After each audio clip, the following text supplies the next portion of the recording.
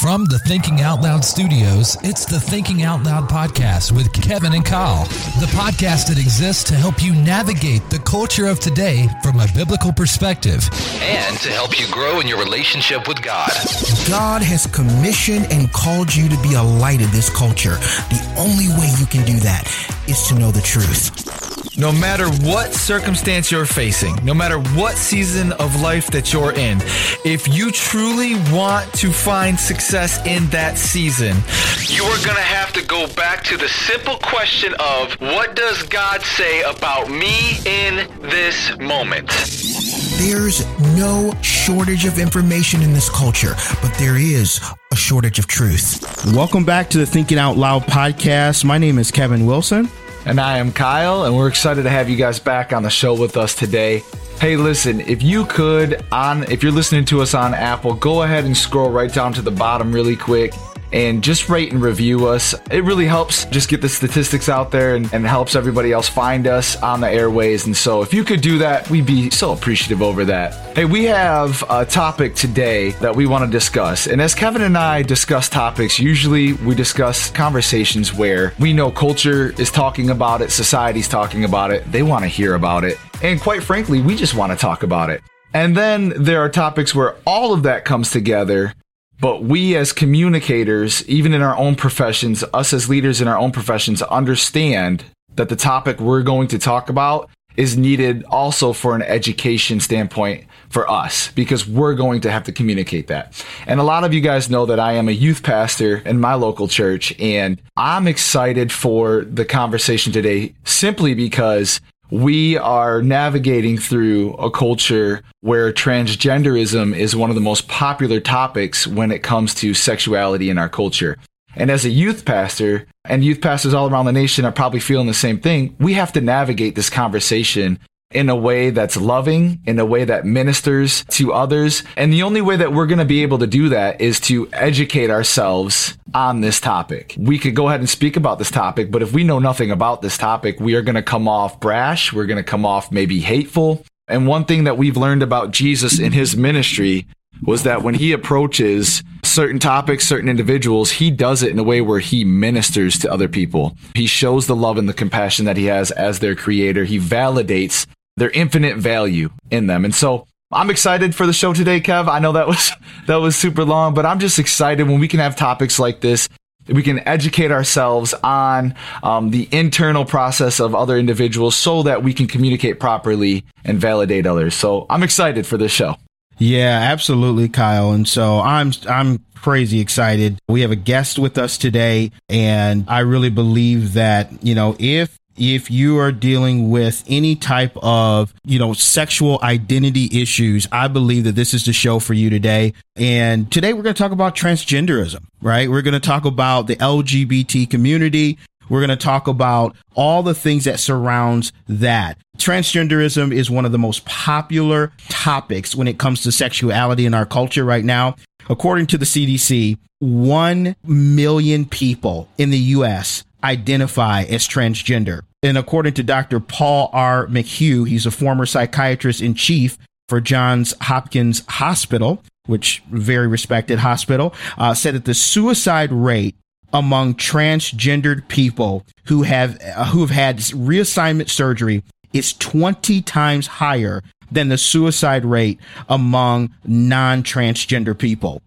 And so as Christians, our goal is we need to reach out. We need to help. Mm-hmm. This should not be a statistic, right? And that's something that, we shouldn't hate. We should not ostracize. We should not, do anything other than love anyone who is going through this. And if you don't understand transgender and kind of what that looks like, it pretty much encompasses anyone who identifies as a gender differing from their biological sex or as no gender at all, or anyone who's had a sex change operation. Right. So a person who is transgender, they might be a male who identifies as a female. She might be a female who identifies as a male. A transgender person can also identify as neither male nor female. So there's a lot there, but we have on the show today.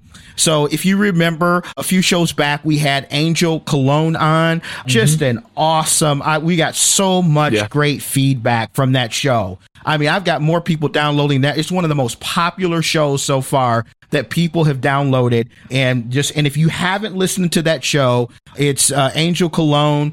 Go back and listen to that show. It's a great show. But we have a minister of the gospel and a friend of his on today. And his name is Jeffrey Mccall. He's the founder for Such a Time Ministries and also the founder of the Freedom March. He's author of the book For Such a Time, From Transgender to a Son of God. And Jeffrey Mccall joins us now. Jeffrey, welcome to the Thinking Out Loud podcast. We're so happy that you're here today. Yes, thank you so much for having me here today. I look forward to today's meeting. Yeah, absolutely. So, Jeff, one of the things I have to say is I didn't know anything about your ministry, Angel's ministry, Louise's ministry, or any of these people's ministry prior to, 2 or 3 months ago. And since then, I've been stalking you guys, because your ministries and what you're doing in the communities is just amazing. Yes. Your love for God, your love for helping people to get free from the lies that they've believed all their lives. You're not condemning them. You're not, putting out hate speech. You're loving them to Christ. And I want to tell you, I appreciate all the work that you guys are doing out there. It's awesome.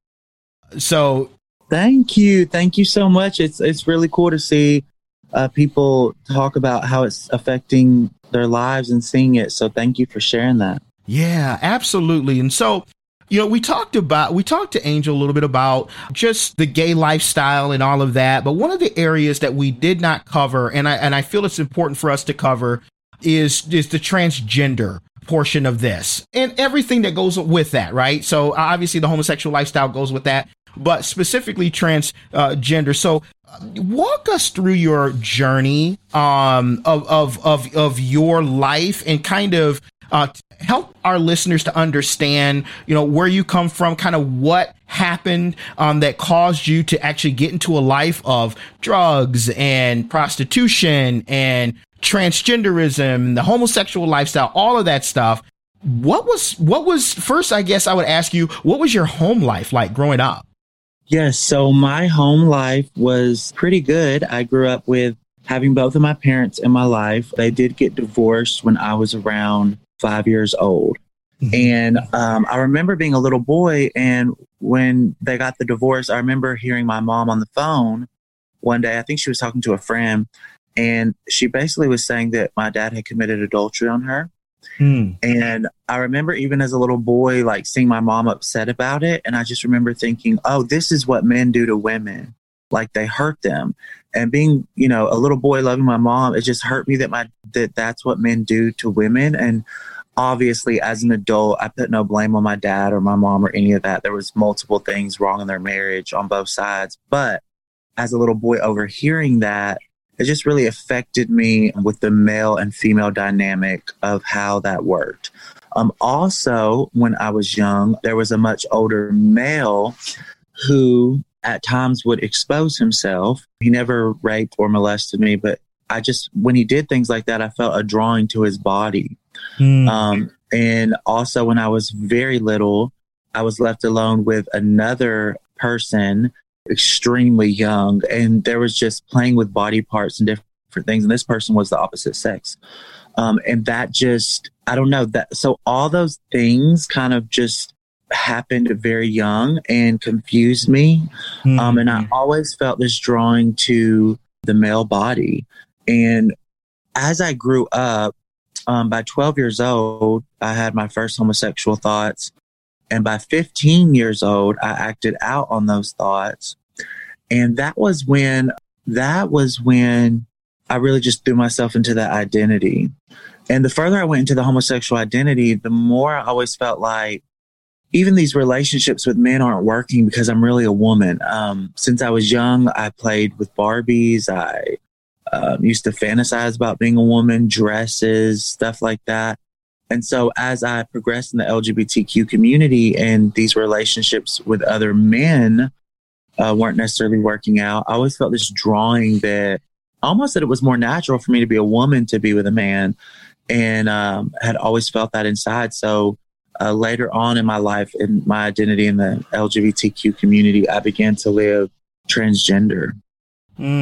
So that's one of the things you hear a lot, right? Is that when a person's young, they were exposed some kind of way to something, right? Whether it be, molestation or pornography or somebody exposing themselves, all of those things.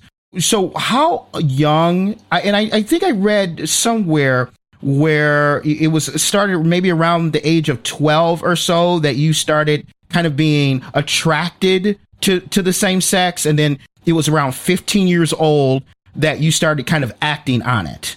Yes, around 12 years old, I had my first homosexual, I guess you would say, fantasy, or where I thought about it sexual. Because before 12 years old, even though I felt this drawing to the male body, it wasn't sexualized, I guess, in that same way. But at 12, I had my first sexual, I guess, fantasy about another guy. And at 15 years old, I had my first sexual encounter with a guy. So yeah, within 3 years, and after I had that encounter, I never really knew anything else. It was just my identity of who I was. That was a part of who I was I was homosexual. And so that's how I thought after that event. So, and I guess help me to understand, when you were that young, did you at that particular point, and I know you had, kind of the attraction towards the male body, but did you you had those feelings of did you feel like you were trapped in the wrong body at that particular time, being that young yet? I don't know. It's hard to explain how I felt with that because transgenderism isn't talked about like it is today. So so I was born in 1987. So let's say growing up in the early 90s, playing like I was in a dress, playing with Barbies, this just drawing to things that were of the female nature, wanting to act like that or be like that at times. There wasn't any transgender word for that. So it was just kind of something like I did in private or a little kid playing, and I would feel that, but I, didn't speak to anyone about it. So it was kind of like, and because I grew up in church at a very early age, I started hearing about homosexuality and transgenderism, and they were going to hell and things like that. So it was just something I just kind of pushed back and back. And like I said, even when I was in homosexual relationships, I always felt like the feminine person in the relationship with the other male. I always dated males that were more masculine. And so I always felt like more of the feminine person in that. And like I said, as the years progressed throughout my teens and my 20s, when those male relationships didn't work between two males, that's when I felt like I felt like it would be more comfortable because transgender issues had come out, to actually become transgender and to let that be my life. So that was kind of how it all transpired. Wow. So what about your family at this time? I mean, was this something that your family knew? Were you did they, as you started dating guys or on all of that, is this something that, and I know that you were kind of broken up, but was it something that they accepted or not accepted? Did you say as my family? Yes. No. I kept a lot of things just hidden from my family. I didn't talk to them about it. Once I was 18, I pretty much lived on my own and lived in different places. I would come home at times, but I just didn't involve my family because I knew my mother and my dad were Christians and I knew what they believed on it. So I just, even throughout my late teen years, 18, 19, throughout my 20s, I just didn't talk to them about things with my personal life. I really kept it separate. So with that being said, knowing your parents' thought on it, knowing the Christian background and the thought on homosexuality, and like you said, growing up in the 80s, the 90s, transgenderism wasn't really talked about. Homosexuality probably wasn't talked about like it was today either. But just knowing how you felt on the inside, the internal questions that you had, what can you kind of give me some of the details of the conversations you were just having with yourself, knowing, okay, on the flip side, this is what my parents believe. However, I'm dealing with feeling this way about myself. Were there certain conversations you were having with yourself at those times? Definitely, because of growing up in church, like I mentioned earlier, all I heard was that these people were wrong and they went to hell, but yet I felt these things. So it was definitely a battle within me at times, just thinking like, why do I feel this way? And why would God hate me and send me to hell when I really feel this way? And I didn't really ask to feel this way. And throughout those years growing up, there was a lot of stuff put on me. As I was growing up, I did do a lot of masculine things, as in like, I loved to play basketball. I was actually really good at basketball. I was actually the leading scorer of everyone in my city by the 7th grade. So there was things I did that were masculine, but there was things I was drawn to or did that wasn't as masculine. And so in school also, around 5th grade or 6th grade, others started telling me like, saying you're gay. And so in that was another thing put on me with just people's words that maybe this is who I am. Maybe this is why I'm drawn to this. So it was always an internal conflict growing up in church, because I felt like I knew that it was wrong and against what God felt or what God had said was right. But at the same time, I didn't understand how I was just supposed to be punished for being who I was or for feeling what I felt. And it wasn't until much later when I was born again that I realized that God has spoken clearly against 2 men having sex or 2 women having sex, that is not according to his will, but that he still loves the people. I didn't know that when I was young. He loves those people. Jesus died for those people to be saved by him, that those who would believe in him and follow him would be saved. So I didn't understand that concept. I think that a lot of what I grew up in was religious. So it was just, this is right, this is wrong, this goes to hell, this goes to heaven. And there was no, yes, heaven's real, yes, hell's real, but there was no concept of like God fervently loves everyone, no matter what sin they're in, and that he paid for them, that his love is like a fiery love fighting for them their whole life to be pulled out and snatched out of a lifestyle of sin. Like that he loves them beyond any love of what humans know. And so I just didn't know that stuff. So it was always a conflict in my mind. And so that's kind of what I was alluding to was, we're going to have to navigate this too. I don't understand homosexuality. I don't understand the LGBTQ community and the lifestyle or the thoughts they have, and so I think the way we are going to go about what we discuss is exactly what you just said. So I appreciate you answering that. It's just, listen, God loves his people. Like he loves his people. He does, though, give clear and specific answers to sin. And we as a people have to find a way to love and minister through that sin so that we're not invalidating anything that, like, they're valuable people, right? We're all valuable people. I think, did you find it growing up, you said religious, did you find that, and this is just a question just to gauge, that maybe sexual sin was isolated from other sin? And it just felt like it was just far more worse than any other sin? Or just kind of gauge us on, if you're thinking those thoughts in a church, how has the church maybe at times made it seem like it's impossible, you know what I'm saying, for you to be loved by God yet have that sin at the same time? Yes, I definitely think growing up, I heard more about, I would say I probably heard more about homosexuality than anything else in the Bible. The Bible mentions that gluttony is sin. It mentions that drunkenness is sin. It mentions that pharmakia, which is really modern day drug use, is sin. It mentions that, so many things are sin, gossip, slander, causing division. But I didn't really hear a lot about those things. I heard more about, like you said, was it isolated? Yeah, like it was like sexual sin is the worst thing in the world. And sexual sin is a very severe sin. And the Bible does say that sexual sin is the only sin that you sin against your own body. But it's not the only thing to talk about for every meeting, every day. And so hearing about that all the time, I would see people in the church that weren't loving that were causing division. I would see people that were mean and hateful, things like that. And not everyone, obviously. There were so many amazing Christians I met growing up in church. And I remember the loving people and the people that you could just feel the Holy Spirit on. I would always be drawn to those people at my dad's church or my mom's church. But yeah, so there was it was put on a pedestal a lot of times, that specific sin. And, you know, homosexuality was talked about, but there's lots of other sexual sin. Any sin outside of man and woman being married is sexual sin. So yeah, it was really harped on a lot. Yeah, that's great to bring some clarity to that. And as the church, we do have our pet sins that we just love to harp on and forget about the other 99 sins that we should be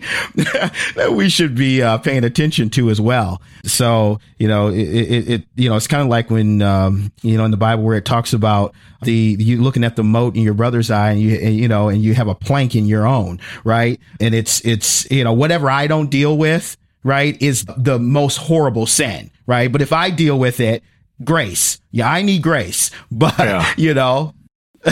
and I think it really comes down to the church being behind the 8 ball when it comes to the homosexual sin or the transgenderism.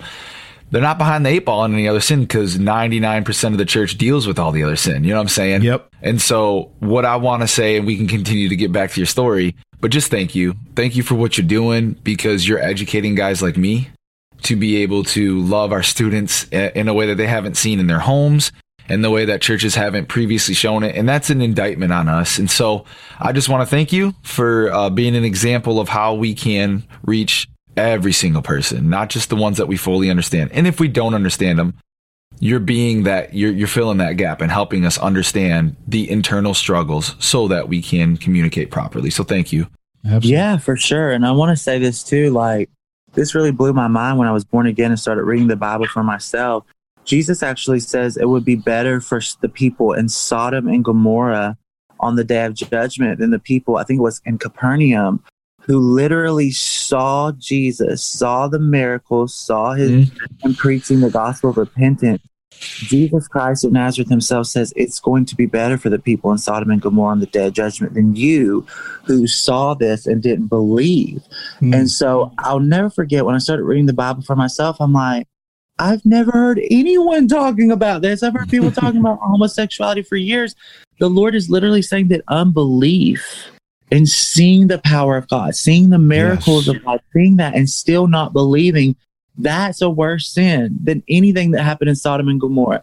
And Sodom and Gomorrah wasn't just dealing with homosexual sin. Why was Sodom and Gomorrah destroyed?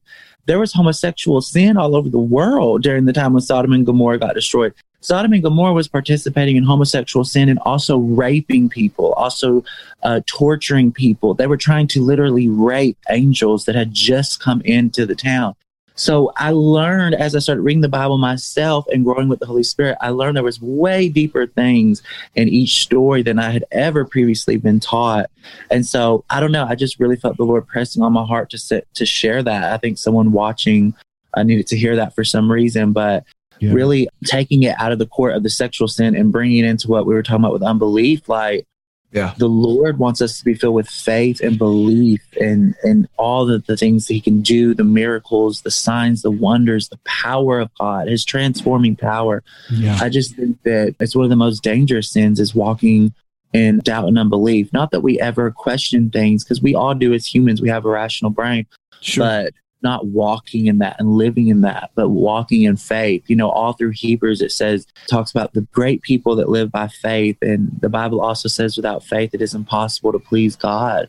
So I don't know why we veered off on this road, but I really felt the Lord wanting me to. And it's probably for the Christians that will be watching this.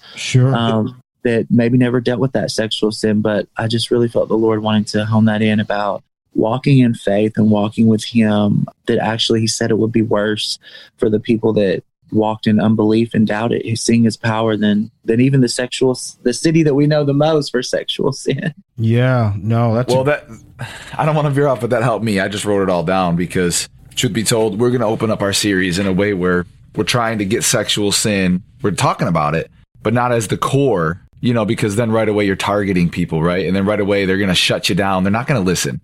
I've been under sermons where it wasn't a sexual sin, but it was a sin I was involved in. And because of the way it was approached, I was like, I ain't listening to this, you know, because it offended me. Right. And so we were trying to get it to where we talk about God's authority over our lives, because if you don't understand that, first and foremost, you're not going to listen to anything else we have to say. But that lines right up with the disbelief. Like for us, the students that come in, they do see how tangible our God is and how real he is, yet they still choose not to believe. Well, that's your number one right there. Like, let's work on the authority of God in your life, and let's work on your belief of his work in your life. And that's something that Angel Cologne said. He was like, it was a pursuit of holiness. It wasn't like specifically saying I need to tackle this. It was more so, man, I need to get closer to Jesus and find out who Jesus is and let Jesus do that work in my life. And so, dude, you just hit it again. And again, I appreciate that. So I stole it. I'm going to use it. I'll shout you out when I use it. Yeah. Yeah. We love the pathway to holiness and putting God constantly where God belongs instead of putting our sin above, and I think that's what happens is so many people, we idolize our sin. Like that's we get so stuck on sin that we don't pursue the holiness of God, which would free us from it all, and we all do that. We have our things that we're just like, man, if I could just be better at that, or man, I keep failing. Instead of looking at God, the Redeemer, God, the deliverer, right? God, our salvation, right? Those things. And it's a walk. It's a relationship. And like you said, when you grew up, it was a lot about religion. Like, we don't do this, we do this. And I grew up the same way. I mean, I grew up very strict, apostolic, they didn't wear jewelry, no pants, no, the whole gamut. I didn't grow up with a TV. I mean, all of those things, right? But it was all about what we do and what we don't do. And, it took years for me to understand that it's about relationship. It's not about, and I've said this before on the air, is that when you meet somebody who is transgender or homosexual, the first thing that you're to do is not to try to get them not gay, right? The first thing is salvation, right? People go to hell because they don't believe in Christ and they don't surrender their life to Christ, right? But we've taught people, well, you go to hell for being gay. No, you go to hell for not having Christ in your life and surrendering that life to Christ, right? We have it all backwards. And so then people look and they go, well, but I have these feelings. I have these urges. I have all these things. I don't like that God because because there's no power. They don't understand the power of God, right? To take that away or to handle the desires that they have, right? So it's really something. So I love that pathway to holiness. Let's just jump back into your story, just, and then we'll continue. We forgot we have two pastors on this show, so we start talking biblical. We go off on rabbit holes like normal. You're getting us fired up now. So what do you feel like? So when did the whole drinking and the drugs thing start for you? Yeah. So at 15 years old, I had my first sexual encounter with another man on a Sunday afternoon, evening time. The very next Sunday around the same time, it was that 4 or 5 o'clock time, my oldest brother died unexpectedly. So my first encounter, sexual intercourse with another person, I felt so different. I'll never forget going home after the encounter, and I was just like, I could feel that just like my innocence was taken away. Like a part of me that could never be back was gone. And I remember feeling that whole week. And I was in high school. I was a sophomore in high school. And then the very next Sunday, like I said, around the exact time, I got a call from my mom, and she was screaming on the phone that she had found my brother dead. My brother had just turned 27 the week before. Obviously, he wasn't that old. He was, 27 years old. He had just turned 27, but he had seizures, and he had a really bad seizure at home alone. And my mom kept calling and trying to go by his house, and she found him there dead. And so in that, basically within 7 days, my life went into a totally another direction. And that's when I began drug use. I began drinking around that time. And then I never really liked marijuana. I would use it occasionally, like if I felt like it, but I really went straight into like ecstasy, cocaine, crystal meth, mushrooms. I mean, Goodness. I did it all. And by 17, my senior year, I actually missed, I think, 63 days my senior year. I was on drugs. I was always partying, but my grades were good. So they let me stay after classes a bunch so I could graduate. But pretty much my senior year, I was completely just in a whole nother place with drinking and drugs constantly. I would go to school high on crystal meth, or not really on crystal meth, but on cocaine. I would ask the teacher to go to the bathroom and go take my line off the toilet. Like, my life was crazy. I was doing ecstasy, going to school, and I also began dealing with eating disorders. I became just rail thin, dealing with bulimia and anorexia. And so, yeah, within 2 years, from 15 to 17, I was almost completely different person. Yeah. Wow. Yeah, I think I read somewhere like you were, because you're 6'4", right? Or somewhere around 6'4"? Yes. Yeah, so you're a tall guy. And like you're like 160 pounds or something, or 100 and... Yeah, I'm like 6'3.5", and I don't really know the lowest I ever got, but I know that I remember one time going to the doctor and being 167, and I was just bones because I'm so tall. And I was just, and so from there at 18, from 18 to 23, I began living in Nashville. Every boyfriend that I had was usually in his 30s or 40s or 50s. I was very young, dating these older men, and I would just party and go out and live with them. I worked at I eventually did get a job at a nightclub. It was an after hours club. So it didn't even open till 12 or 1 in the morning, and it closed at 9 in the morning. So everyone in Nashville, Tennessee, like that worked at other clubs or bars, they would come there high on drugs. And that was pretty much my life through 23. And that's when I became severely addicted to crystal meth, because before, when I was doing cocaine and crystal meth and all these other drugs, it was like I could do it, but I could also live without it if I had to. Around 22 through 23, I became addicted to crystal meth, where I would stay up 3-5 days. And when I would fall asleep, I'd have my 9-ball by my bed that I would smoke it out of, get back up and do it again. So that was a big part of my life during those years. It was really crazy. So where did the prostitution come in? Like, how did that start? I always wonder I just always wonder about that lifestyle, right? Of just like selling your body. Like, so when did that come in? Yeah. So I guess, let me think. The first time I ever was involved in prostitution was, I think I was 21 or 22. And, I just needed money. And that was really at the beginning of my years being addicted to crystal meth. And I just called up an older man that I knew, and I basically said, "Hey, I need money for this bill." And he just agreed that I could do something sexual to get it paid. And so I'll never forget that feeling. He came to my apartment, the act happened, and just seeing the money and like knowing that it was for something, it was just like, I can't believe I did that. Like, it was such a crazy feeling. And then from there, really, I never prostituted again until I lived later transgender. And when I lived later transgender, I did just so many things that I had never done before. Man, it just, obviously it's hard. I haven't been through the whole transgender thing. And so it's hard for me to understand like what that's like, because I've seen pictures of you as a woman, and I would not have known that you were not a woman. Like, I mean, the way that you look. Did you ever have times where people were surprised that you weren't a woman? I was never one of those people that a lot of transgender people do this. They don't say or they don't tell things sometimes. I never did that. I was very honest with people up front.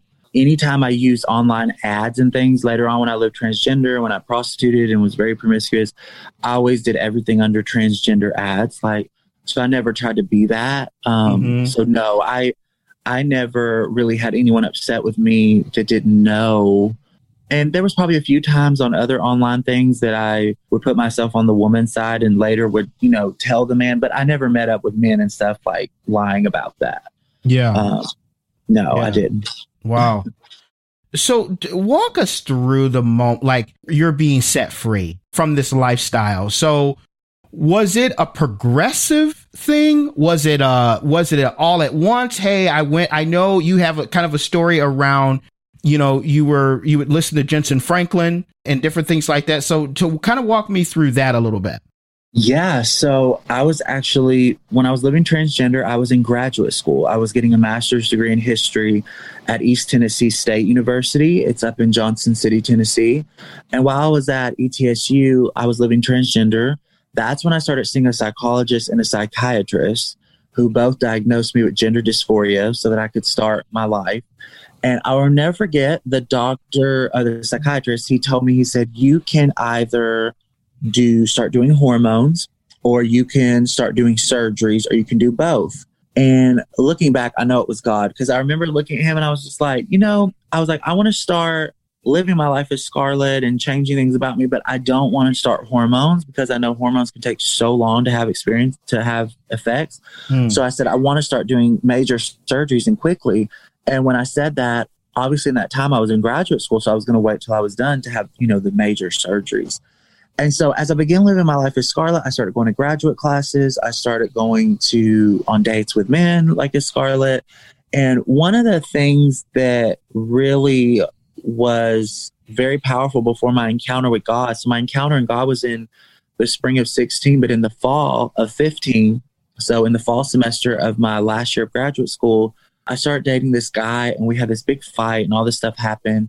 And I basically got completely drunk, like beyond anything. And I basically was very suicidal. And I actually called out for help. I called the school hotline and they had an ambulance pick me up and they had a fire truck show up. It was just crazy. They put me in this place and they took me to the hospital. And I had to spend 2 days in the psychiatric facility of the hospital. And then they sent me for an evaluation at a psychiatric facility, not just a hospital, but an actual psychiatric facility. And even while I was there, Scarlett was the name I went by. It was so ingrained in me. I stayed as Scarlett in this psychiatric facility. They let me do it because a lot of transgender issues and rights were being pushed at that time. So they didn't really push me too far. They let me stay in there as Scarlett with my hair, clothes, makeup, and all that stuff. And I'll never forget when I went to see the psychiatrist. He was like, you just had a meltdown. You got really drunk. You had a fight with your boyfriend and you're in graduate school. So, that's just where you are right now. And it happened to be a lot of pressure on you. And so I literally get out of the psychiatric facility. And this is all what led up to my encounter with God, because after that event, I kept going further. I spiraled further into that lifestyle. And that was when I became the most promiscuous I had ever been in my life, sometimes with more than one guy a day. And I also started having an affair with a married man in that town. He was an attorney. And so in the midst of all that, I began to drink just even more heavily. And so fast forward to the spring of 16, this is my last semester of graduate school. I'm at my house. My life is a complete wreck. I lived in my 1-bedroom apartment alone, and I'm just walking through the house. I'm just so upset. I'm having this affair with a married man. I'm being the most promiscuous I ever was. I didn't even know if I had an STD or what I was dealing with, with that kind of stuff. I was in graduate school trying to get my master's degree.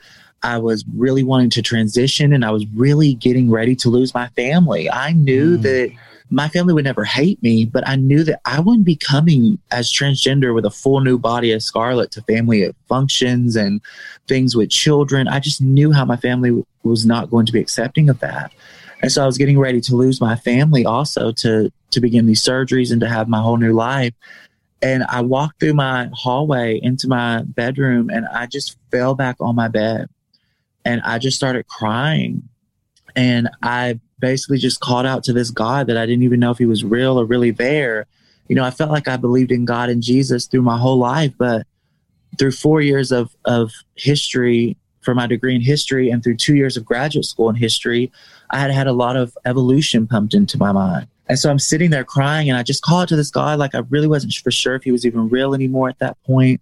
And I said, God, I know I met people that I think like they live for you, like something happened in their life. And I'll never forget, I said, God, they have like love and joy and peace and all these things. And I was literally crying. I was speaking these words out loud. I was laying on my bed. My thoughts were racing in my mind. And so I was just crying, saying this to him. And the last thing I said was, will I ever live for you? I was at the point where it was either yes or no, make or break. Either you're real or you're not. Either I'm going to go way further into this than I ever imagined or not. Like I needed something then. And, you know, I didn't know that the Bible says like a broken and contrite heart, like God is drawn to that. He doesn't push that away. And that's where I finally was. I was broken that day. And so as I sat there crying, and the last thing I said was, will I ever live for you? All of a sudden, the only way to describe it is a peace and stillness in my mind. And I'll never forget this. My thoughts and my mind just went silent. You know, obviously, if you're crying and you're speaking out loud in a prayer to God, you have thoughts in your mind, Sure. you know, thinking things. And all my thoughts in my mind went silent. And I just heard a voice. He's just like he ran across. It was powerful, loving, compassionate, fatherly. I don't know. It was so many things mixed in one in his voice. And I just heard, yes, you will live for me. There wasn't nothing else. That's all he said. Yes, you will live for me. And I sat there crying and I was almost in shock. I was just like, what? Like, did I just hear God? I'm like, no. Like, God doesn't, you know, talk like that to us. We don't really hear him like that. Like, I don't know. I was just thinking all kinds of things. I'm like, why would I hear a reply to my question to him? And it was just like a little bit of a shock. And the rest of the week went on. I still lived at Scarlet. I still had guys over. I was still partying. I was still going out. And it was a couple months later, I moved back to Nashville when I was done with graduate school. And I had another breakdown where I was just so upset. And my dad asked me to come live with him. And that's when I came to live with him in Georgia.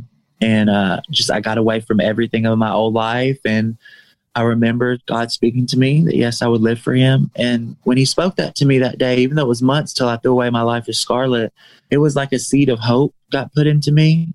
And when I moved to Georgia, I took my life as Scarlet, my hair, my clothes, my makeup, my jewelry, my shoes, like everything that I wanted to be. And I went to a dumpster and I just threw it away. And that was the beginning of my life with the Lord. Wow. It's kind of cool. You said, you know, does God really answer? Like, I ask a question, can he really answer? And for the most part, you see in the Gospels that Jesus is the one asking the questions. So I do think that biblically, I think he desires us to ask to answer as well. And I think if we ask, he's going to answer. You think about the crippled man, the crippled beggar, and Jesus says, do you want to be well?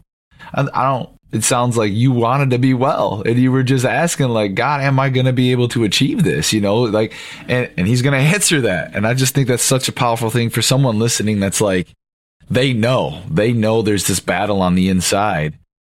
Just a simple call out. Like it can be as simple as just calling out for help.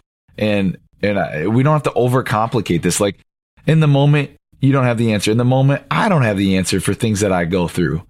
But a simple call out for help can reveal, you know, either a process or an immediate answer. And so I just thought that whole part of your story, like, and I think it's important that people also understand, like, it didn't happen overnight, dude. You know what I'm saying? Like, there was a process that had to take place.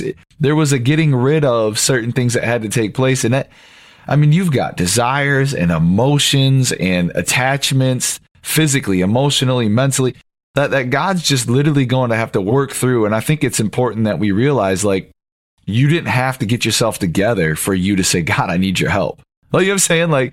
Like it was now up to Jesus, now up to you and Jesus and that relationship you were going to build for some of those things to start taking place and that transformation to start happening. And I know for myself, I'm so hard on myself. I'm a performance driven guy. And so if I don't see things right away, I'm like, it's a failure. Like, this isn't going the way. It doesn't have to be sin. It just be anything that I'm doing. Oh, it's just not working out. You know, that's not the case, man. There's a process to everything. And there's so many different victories in that whole victory. So with that being said, one of the questions that I know we deal with in our ministry, and one of the questions that I don't fully understand how to answer. And so I'm kind of excited to hear you talk with me through this, but like, you were set free, but talk about did you ever experience, and do you still experience the desires that haven't left, the temptations of same-sex attraction? Because there is a difference in having a temptation and acting on the temptation, right? And so I believe there are a lot of Christian men and women that they're attracted to the same sex, but because they understand what God says about it, they're kind of going through this process of like, I'm not going to act on it. I'm not going to sin in that way. But can you talk us through, because again, I don't understand that internal struggle of that. So yes, I would definitely say there's all different kinds of people that walk this out. I know many people that left the lifestyle and had encounters with God, and they just never dealt with same-sex attraction again. And then I also know a lot of people, including myself, that have still dealt with same-sex attraction, but have walked this out with the grace of the Lord. Yeah. And, in the Bible, in the book of Titus, it says that the grace of God allows you to deny ungodliness. And when I read that the first time, I'm like, that is what's happened in my life. Like, obviously, I've never done everything perfect and I've made many mistakes. But as I was being transformed and after I was born again, I was seeing all this change and things that maybe I would have done 50 times a day, I was doing once a week, And so as the things were changing in my life, I was learning that grace was allowing me to deny ungodliness and learning what Jesus said, that you had to pick up your cross and follow him, deny yourself. And so as I learned that, as I was growing in the Lord, I've just seen that in myself and so many others, just denying ourselves and following him. And, just because you have temptation come does not mean that you are still bound in that life. Let's say a man who always dealt with heterosexual attractions gets married. Just because that man gets married does not mean he's not going to be tempted or have thoughts come about another woman the rest of his life because he got married to his new wife. No, with the Lord and following Jesus, you have to walk that out. You have to walk in the Spirit and not in the flesh and grow in that grace that allows you to deny all those things that wouldn't be sex with your wife. And so in that, that's just what the Lord has done. He's doing it in so many people, just walking this out. And just because temptations come, you don't have to act on them. We're not animals. We're human beings. God created us with a free will and with self-control. Yeah. And when you have the Holy Spirit, that's a fruit of the Holy Spirit is self-control. So yeah, I just encourage people, and especially people that want to leave the lifestyle, like, you can do this. The grace of God will help you to walk this out. And one of the most important things to me, too, is that people have to fall in love with Jesus. If I would have become religious and just been like, I am not going to be a homosexual, I'm going to church every Sunday, I'm just going to be a good person, I'm going to live according to the Bible, that can work for a while. And some people have really strong willpower and can make it work for a longer while. But if I would have done that, I would have already went back into the lifestyle a long time ago, because that's just not sustainable. You have to fall in love with the Lord. You have to know the Lord. When Jesus says that many will come to him that day and he says, depart from me, I never knew you. Like, when we think of Jesus, like, separating people, we naturally think of like, oh, this is wrong, this is right, this is sin, this is not. Why does Jesus tell them, you workers of lawlessness, I never knew you? You don't know the Lord and practice and live in sin. When you know the Lord, you could fall into sin. You could make a mistake. You could even fall into sin for maybe a couple of days or weeks, but you're going to have the conviction of the Holy Spirit guiding you back to him, pulling you back home. You're going to feel the Father's love wanting to correct you, but in a loving way, and bring you back into his hands. Like, it's not like how the world views it. Like, when the Lord is doing something in people, he begins that. And even if you fail, he's going to keep you going. It says that he who began a good work in you will see it through to completion. And so it's just a process. It's a journey. It's just amazing seeing what the Lord is doing with all of that and so many people. So yeah, I would just say that people's temptations don't have to dictate what you do. Mm-hmm. Yeah. Yeah. Talk to the 16-year-old right now who's struggling with thinking that they're trapped in the wrong body. I mean, we know this is out there, right? That somebody is struggling with this secretly, or they felt like, hey, I was born this way, and it's crazy because one of the things that I had read from the Johns Hopkins Hospital, Dr. Paul McHugh, he's the former psychiatrist in chief at Johns Hopkins. And he was talking about how a person can have sexual reassignment surgery, but it is biologically impossible for that person to become of different sex. Like their DNA when you were born, and this is, and I pray that someone hears this by the Spirit of God, is that when you were born, your DNA is either male or female. Like there is no, like, no matter what happens with your body, you cannot become a totally different person or a different sex. You know, and Dr. Paul McHugh says, you know, we're actually doing people injustice by telling them that they can have reassignment surgery as if it will make them something that they're not, you know. And so, you know, I know that there are young people there could be some older people, whatever the case may be, and they're sitting there and they're going, but I hear all of this, but I feel like I'm trapped. You know, talk to that 16-year-old, that 22-year-old, that 20-year-old that's going through that right now. What would you say to them? Yeah, so I would just tell that person that you feel trapped in that lifestyle and that identity with transgender, that God created you as a man or a woman. He loves you. He didn't make a mistake. He created you how he wants you. And just staying in that, I mean, how can I say this? The Lord has a purpose and a plan for you. And something that I had to learn was that I was more valuable than rubies and gold and diamonds. I was worth the blood of Jesus Christ of Nazareth, that when he died on that cross, you know, one time the Lord showed me so clearly and laid it on my heart. When he died on that cross, he died for all kinds of people, everyone in the world, but also he thought of those people living transgender and in homosexuality and all those things. He thought of those people and he loves those people. And when the Lord showed me that, it really hit home with me how that is, that someone would shed his blood for me. No one, you know, your boyfriend, your girlfriend will not probably go shed their blood for something you did, but Jesus did that for all of us. And just like my brother said, no matter how many hormones you take, no matter how many surgeries you have, your DNA in your body, if you were to die and forensic people came to test your body, they would identify you as male or female according to your DNA and your cells. No matter how many surgeries, no matter how many hormones you take, you're still going to be what you were biologically created to be. And so I just want to remind people again how much he loves you and that he has a plan for you, that he has things for you that he created as a part of you, as part of your biological makeup, your male or your female. He loves that about you. And so I just want to remind people again just how valuable you are to him. And when you find your value in him, when you fall in love with the creator of the world that spoke the stars into existence, and the sun and the moon, like when you fall in love with the person that created and formed you in your mother's womb, he will show you the truth. The Bible says that Jesus is the way, the truth, and the life. He is the truth. We can talk about truth and facts, but Jesus literally is the truth. Yes. And so, that's what I would say to them. Just put it all aside. Take it from me, someone who lived it, someone who was diagnosed with gender dysphoria, from psychologists, from psychiatrists, from everything in the middle. Yeah, I was told I was all those things, but I was set free when I was born again through Jesus Christ. I have never been suicidal again since I was born again, and I have never went through depression where I was just depressed and couldn't do anything again since I was born again. That's what the Lord could do. That's his power.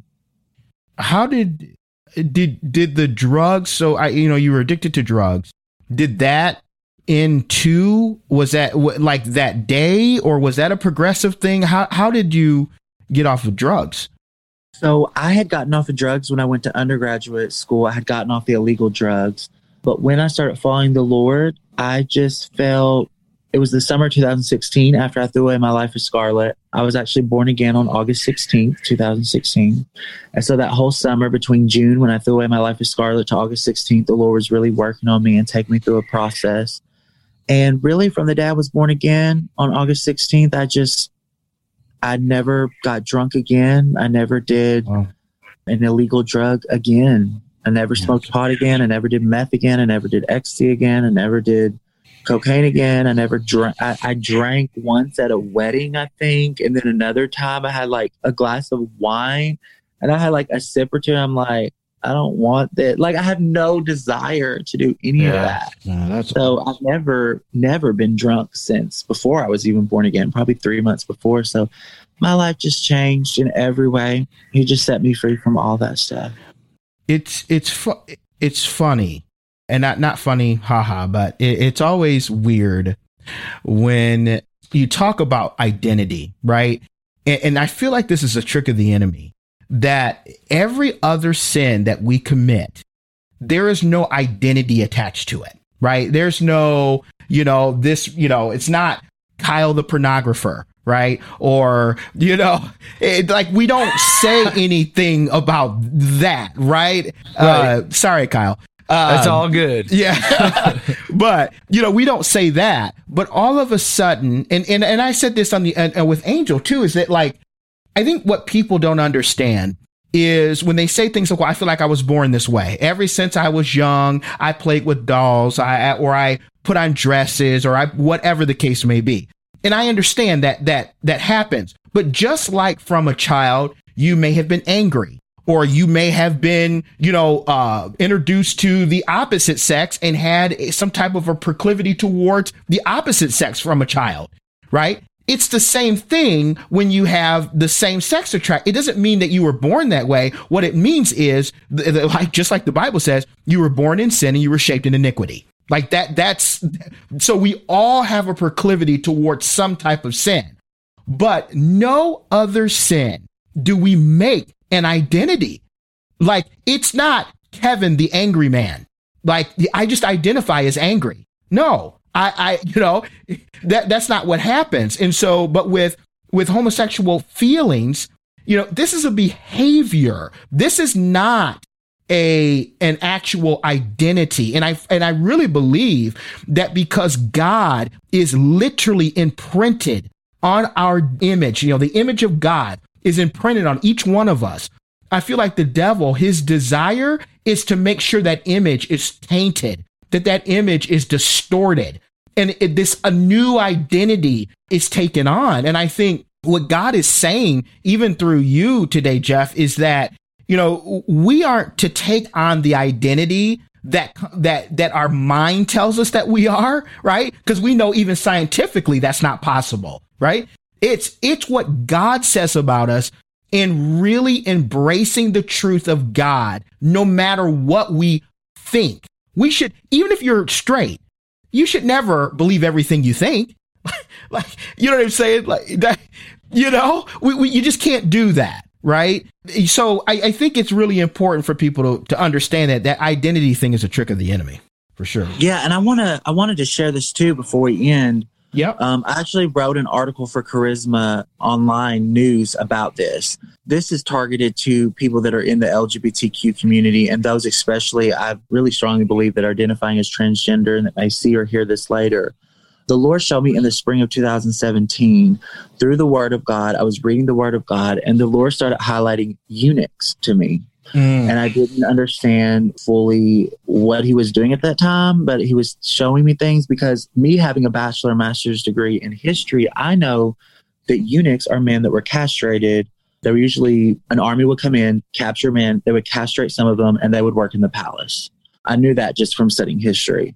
But the Lord was taking me a lot further with this, and he took me to the scripture in Isaiah that says, to the eunuchs who will follow my ways and basically follow him and live for God, they will have names written on the temple higher than sons and daughters. This is in parentheses, quoted by Yahweh. And I'm like, that is a very powerful statement. Names written on the temple forever, higher than sons and daughters. Like, what is this talking about with the eunuchs? And then Jesus says in the New Testament, there are three kinds of eunuchs. There are those that are born that way. There are those that were made that way by man. That's what we think of in history. And the third kind, there are those that live that way, basically as a ministry unto the Lord. So that's like what we think of like Paul and stuff. So we know there are people that were made that way. We know we think of the people like Paul or the people that live celibate to live that way unto the Lord. But what is Jesus saying? There were some that are born that way. And so as I started like praying about this and the Lord started showing me things through the scripture, he spoke to me very clearly that there are people that are spiritual eunuchs. Those are the ones that were born that way. They have a heart. They were born set apart as a spiritual eunuch in their spirit. They're not to be touched by man. They're not to be touched by women. They're not to be touched by anyone. And when the Lord spoke that to me, I was like, that makes so much sense. And then the Lord took me further and he said, I'll never forget how he said it. He said, many of my eunuchs are trapped in the LGBTQ. And I was just like, what? Like, that is powerful. And so when we're talking about this deception and this identity, like you said, no other sin is just ingrained in people. This is who you are. This is who you are. This is your identity. And as I started thinking about it and the Lord started having me connect with other people, I actually met someone who knows a man who was not attracted to men when he was a little boy or as he growing up in teenage years, and he wasn't attracted to women. But people kept telling him, you're not sexually attracted to women. You are gay. You need to be with a man. He actually went on just to not be lonely and just started dating men. I believe he was a spiritual eunuch. Mm-hmm. And so when the Lord showed me that these people are spiritual eunuchs set apart from birth and said, many of my eunuchs are trapped in that community. And I'll never forget, he also said, not all people in the homosexual transgender community, not all of them are spiritual eunuchs, but he said, many of my spiritual eunuchs are trapped there. Mm-hmm. And when I was reading my Bible around that time, I got to the story of Jezebel. And, I always hear about Jezebel. I've heard about Elijah. You hear about Jehu. You hear about Elisha. You hear about all this stuff. But when I read the story, the Lord was like focusing me in on it. And I got to the part where Jezebel's killed, and it says that Jehu rode in an authority. And when he rode in an authority, that he said basically, who will take her down, throw her down. And it says that these eunuchs rose up and they turned on Jezebel. The eunuchs rose up, took Jezebel, and threw her off the balcony. The eunuchs are the very ones that, when Jehu rode in authority, fulfilled the prophecy of Elijah. Elijah's prophecy wouldn't have been fulfilled without the eunuchs. And that's what the Lord just started showing me. The reason why so many people are being trapped in this transgenderism and this homosexual identity is because a lot of them, not all, but a lot of them are spiritual eunuchs, and the enemy, Satan, the devil, Lucifer, the demonic realm, all of it knows that they are an actual key to overthrowing that Jezebelic principality that's tied into sexual perversion, that's tied. Jezebel also murdered kids and sacrificed them to Moloch. It's tied into abortion. It's tied into radical feminism. It's tied into a lot. That principality, that wickedness, like Paul says, we don't wrestle against flesh and blood. We're actually wrestling against these principalities and wickedness and demonic realms. That all those things that are tied to that the church and that people have been marching against and wanting to see so many things overturned in this country of the United States of America, the eunuchs are the actual key to overthrowing her. They're part of the paradigm. So that's why there's such a focus on ingraining that into their identity, ingraining that that's who they are, that there's no other option for the rest of their life, that that's who they are, because it is a deception. That's not a little light deception to take lightly. It's something that the enemy knows. I have to hide these people. I have to deceive and confuse these people because he knows spiritually they're the very key to overthrowing a lot of what we want to see overthrown. Wow. First of all, that just blew my mind. Second of all, I think it answered my own question I had when you come to cancel culture. You come to when you just brought it. I mean, you painted a great picture there, like the way you started and the way you brought it all together. This is a whole nother topic in itself. But I'm like, why does it seem like with cancel culture, if we offend LGBTQ community, it's not just that, but it's the Me Too movement. It's it's the gender neutrality. It's all of this. It's the abortion. It's all this is encompassed in one. I really felt like a lot of those topics that the nation's dealing with right now, you can't offend one of those without offending all of them. And I'm just like, why does it seem like it's run cancel culture is specifically run by the LGBTQ thought, and then it encompasses the Me Too movement with the women. It encompasses, all of it. I think it kind of just answered that right there. When you said that, it was like a bomb went off in my head. I was like, oh, that's what I'm feeling. I'm feeling like it's all just intertwined for one agenda against one agenda, not 7 agendas against one. It's like they're all one part, compartmentalized. It's just been such a spiritual battle, man. And that was just a great way to paint that picture. I do have one question for you, and then we can let you go if that's what you want to do. But listen, I know for a fact the one thing that we want to do when we discuss this as a church is, and listen, I'm a dad of 2 girls and I have another baby on the way. Who knows? We may be faced with these questions personally, but how as a parent should the response be? Because that's something that when we talk to our students, we know these conversations are going to surface and we want to set the parents up for success. So how do you respond in a way that you don't compromise your faith, but you don't all of a sudden ruin your relationship with your son or your daughter? You know what I'm saying? How do you keep the response to where you can still minister to your own son and daughter? Because I know firsthand of friends, of family members that are like, listen, I don't talk to my parents about this because their response hurt me. Yeah. Yeah. So I would definitely say that it has to be, a parent's response has to be filled with grace and with truth. And when I started in ministry, the Lord just shared with me one time, he said, this is basically what the church is doing. Most of the church, not all, but he showed me that they just want to share the truth. So we've seen that people plaster a scripture, which is the truth, and just yell at people at an event. Mm-hmm. They're just sharing the truth without grace. And then he showed me the other side. He said the other side of the church right now is just saying grace, grace, grace. Grace covers it. It doesn't matter. And they're not sharing the truth. And that's when the Lord spoke to me. He said, if you give people truth without grace, you can breed fear in them. They just hear the truth. They just hear it's sin. They just hear about a separation. They just hear this. If you give them truth without grace, you can breed fear in them. And then he took me on the other side and he said, if you just tell people grace covers it, it's all about grace, and you don't tell them the truth, you can deceive people. That was pretty scary to think that other people can lead people into deception.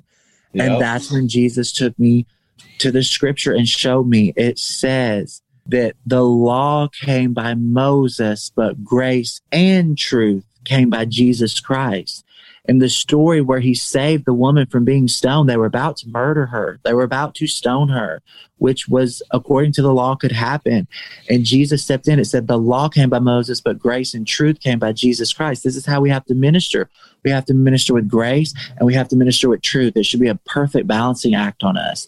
And that's where the Lord took me to the story and showed me and I remember how the Lord showed me. He said, I showed her grace first.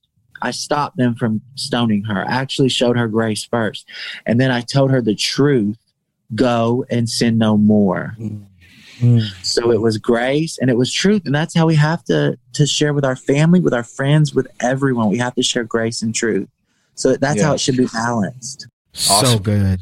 So good, Jeff. Listen, if you're a pastor listening, I encourage you to look and search for Jeffrey Mccall. And I'm about to give you where you can find him in just a second here, but you need to bring him out to your church, whether it's virtual, whether it's live, whatever the case may be. Find out what they're doing, give to these ministries, because I really believe that God is using them in mighty, mighty ways.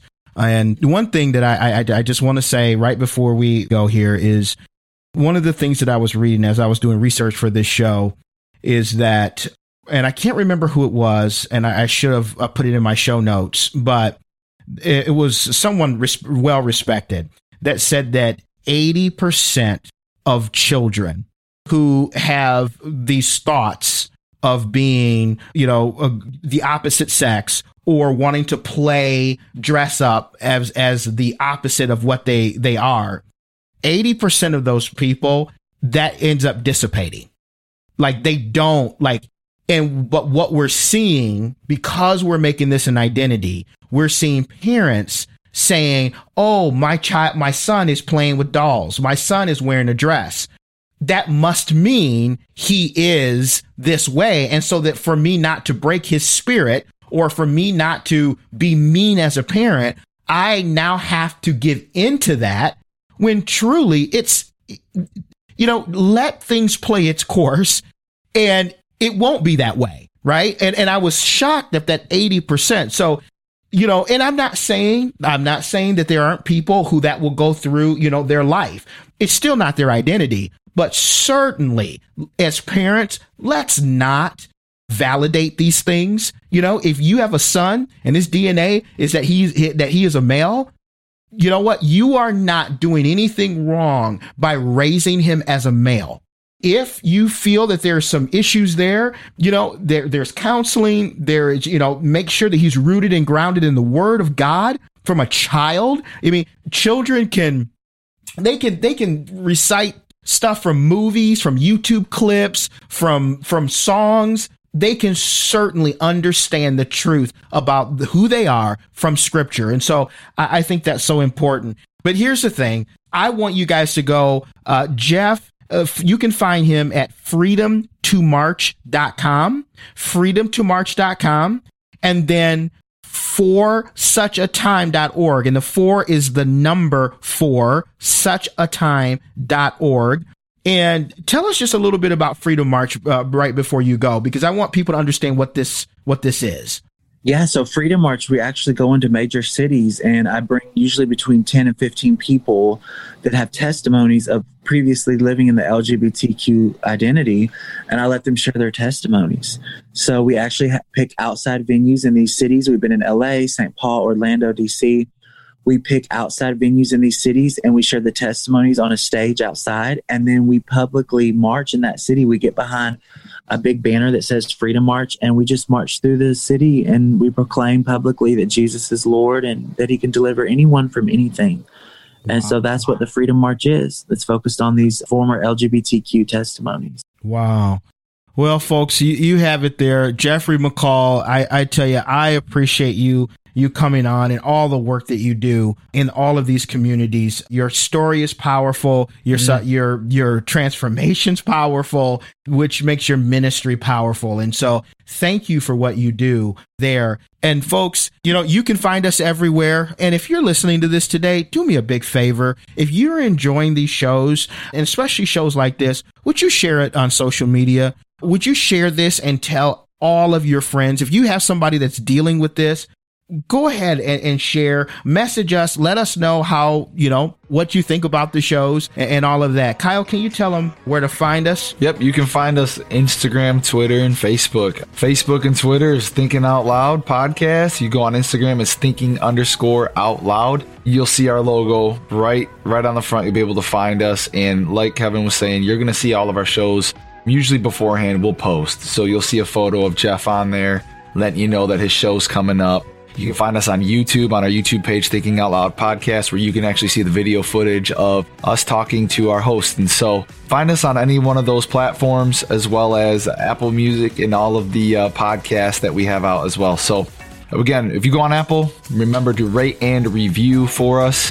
And that will just help get the information out there. Obviously, if you've heard today, it's important information that we need to be educated on. Yeah, we're also on Pandora now and Amazon. So anywhere you listen to podcasts, Spotify, iHeartRadio, Stitcher, all the places, Google Podcasts, all the places, we're there. Hey guys, thank you for tuning in again this week. We love you guys. Have a great week, and we'll see you next week.